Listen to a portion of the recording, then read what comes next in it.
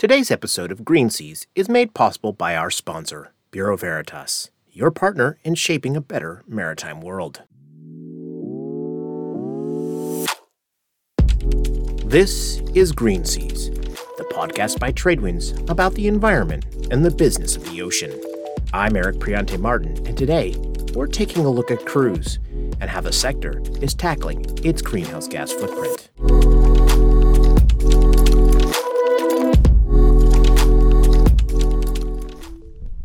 In case you're wondering why there was no episode last week, it's because I was here, on vacation at sea, on a trip that took my family to the Bahamas and the Caribbean.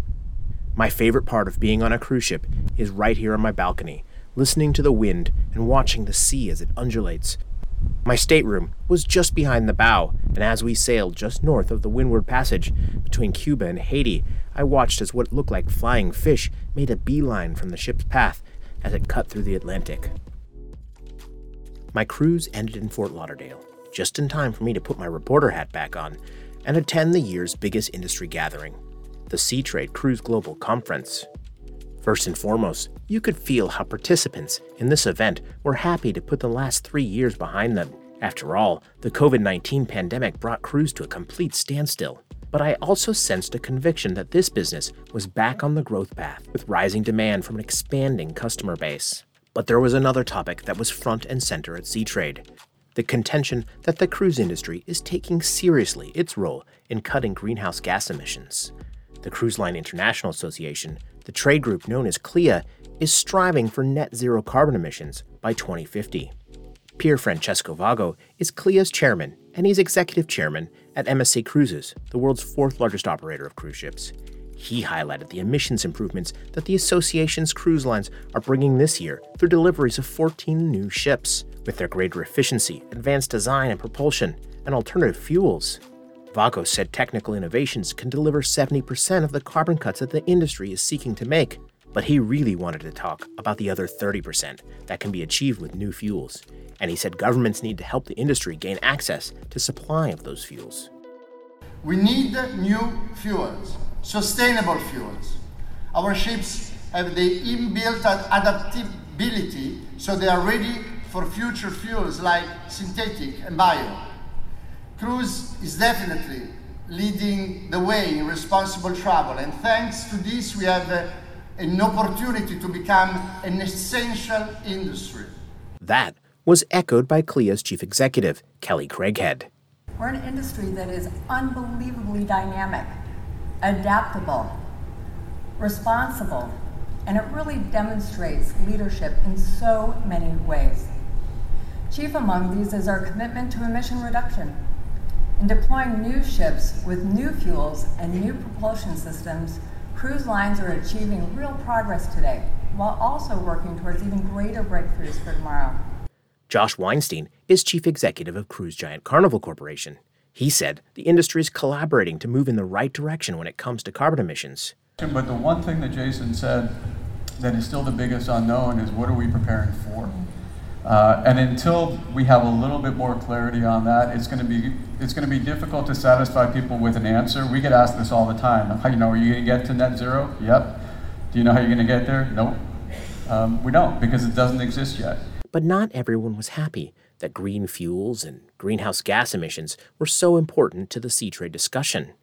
Norwegian Cruise Line Holdings chief executive Frank Del Rio, who's gearing up for retirement, said he doesn't know whether cruise will hit targets in 2050 or even 2093. I know that the purpose of the cruise industry is to provide great vacations for customers, and I don't think that we talk enough about it because we've been carried away by this narrative about sustainability and renewables and green and blue and IMO and everything else, and I think it's time to be more balanced. Let's not forget about fuels, but let's not forget what the real purpose of our business is. So how much then do you think, Frank, and I'm going to ask all of you this, the customer, consumer, cruiser, use whichever C word you want there, really cares about this? That's Lucy Hawkins, the BBC anchor who moderated the discussion.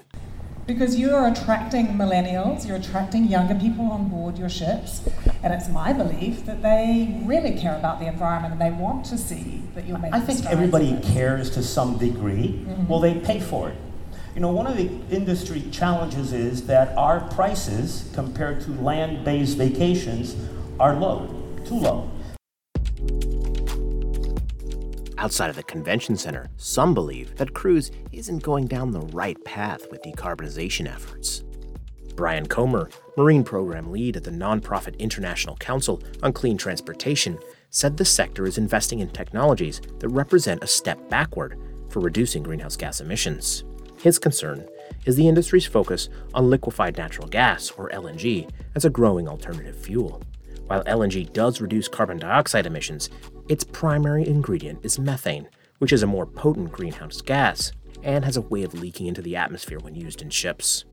There are a number of different engines that you can use to burn LNG, and there's a low methane, a medium methane, and a high methane engine.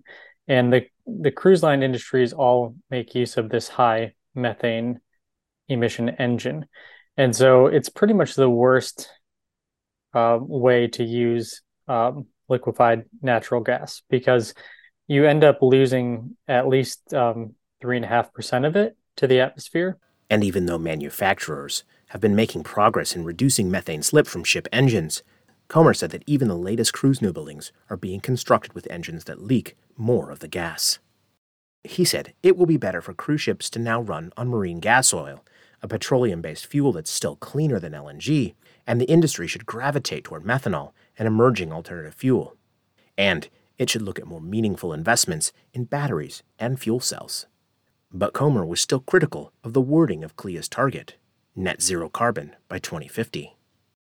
The Cruise Line Industry Association, which represents most of the large cruise companies and is their lobby group, and also has consultative status at the UN International Maritime Organization, and can put in proposals, can negotiate, and can speak, and also ask for exemptions, waivers, and correction factors and adjustment factors, which they often get. That same group has set a goal of net zero carbon by 2050. And they say carbon, and that implies carbon dioxide. So carbon dioxide is not the only climate pollutant that we should worry about. We should worry about methane, which we've talked about. We should worry about nitrous oxide, which could be a problem for fuels like ammonia. And then we should also worry about black carbon emissions, which have a global warming potential 3,200 times stronger than carbon dioxide on a 20-year perspective. So focusing just on carbon lets them off the hook for any other emissions. Cruise executives defend LNG as a fuel, touting its lower carbon footprint and highlighting the opportunity to bring in greener bio-LNG or synthetic LNG produced from renewable energy, though environmental groups say even these versions of the fuel have methane emissions concerns. Back in the Seatrade convention, I caught up with Matthieu de Tugny. He's the president of Marine and Offshore at Bureau Veritas, a Paris-based classification society that advises shipping companies on technology and safety. He said cruise presents a special challenge when it comes to decarbonization. The ships need more power on board. After all, unlike cargo ships, cruise ships have a floating hotel on board. Having said that, I like to say that cruise industry has been very pioneer, in decarbonization, with a lot of, initiatives and projects to reduce either, the consumption on board, or using, new prototypes, for instance, new fuels or new designs to reduce, of course, the CO2 emission. So even though the cruise is about 3%, of the global fleet worldwide, they have been pioneer, in decarbonization. So it's a matter of fact. But I asked him, what about the concerns about LNG? Do you expect some kind of pullback from cruise and LNG, or do you think that there remains an opportunity in the decarbonization pathway? I think if you look at the available fuels on the market today, LNG is the only one, bringing some CO2 emission reduction. And after a couple of years of experience, we can confirm that the first ships have saved about 25%, of CO2 reduction. So that's definitely part of the transition. Ultimately, will it be the solution? We don't know yet, because you may have a strategy moving to bio-LNG, then e-LNG. In that case, you solve the issue you were talking about. LNG is not the only alternative fuel on the table. In cargo shipping, methanol is growing as an alternative fuel. It's easier to handle, available at ports around the world, and it has a lower carbon footprint today, with potential for greener versions of the fuel to present a zero-carbon option. Because methanol is having as well some good advantages, technically speaking, as well in terms of scalability, so it could be one additional option, amongst others. So what is important for the shipping industry and as well for the class societies as we are, this is to be very open to any type of options that we may have in the future. And that's important because we know that any company will have a different path, for different reasons. A big shipping company, we know, will have different resources, different financial aids as well compared to small companies. So that means you will have different options, and it's important that we validate, all these different options on the market for the future. At Seatrade, I ran into William Burke. He's the Chief Maritime Officer at Carnival, which has many LNG-fueled ships in its fleet and is building more. I asked him if LNG is on the menu for future orders. Jubilee's LNG, Sphere is LNG, or Sun Princess, and we've got another one that will be LNG. We've sort of taken a pause to try to figure out what we're going to do next. I think LNG is fine. It's a transitional fuel as it is, but if it were to be produced in a green way, then it's completely different. Then it can go on. We can use it forever if it's synthetic or bio.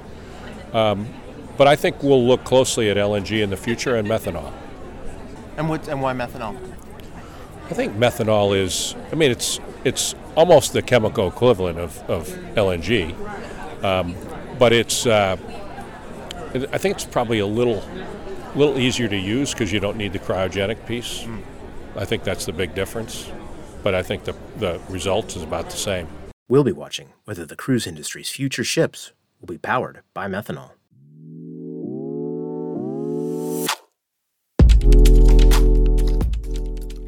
Here's more on the environment and the business of the ocean.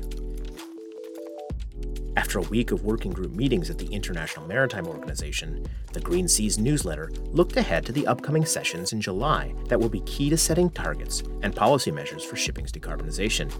In a report, consultancy UMass broke the complex negotiations that remain into 4 key questions. How will greenhouse gas emissions be calculated? What's the pathway to a new reduction target? What policy options will push shipping along that path? And will the IMO strategy support a just and equitable transition? Get the next edition of the newsletter in your inbox by signing up at tinyurl.com/greenseas. Tradewinds reporter Adam Corbett writes that the International Chamber of Shipping is disappointed by the lack of progress at last week's IMO working group meetings.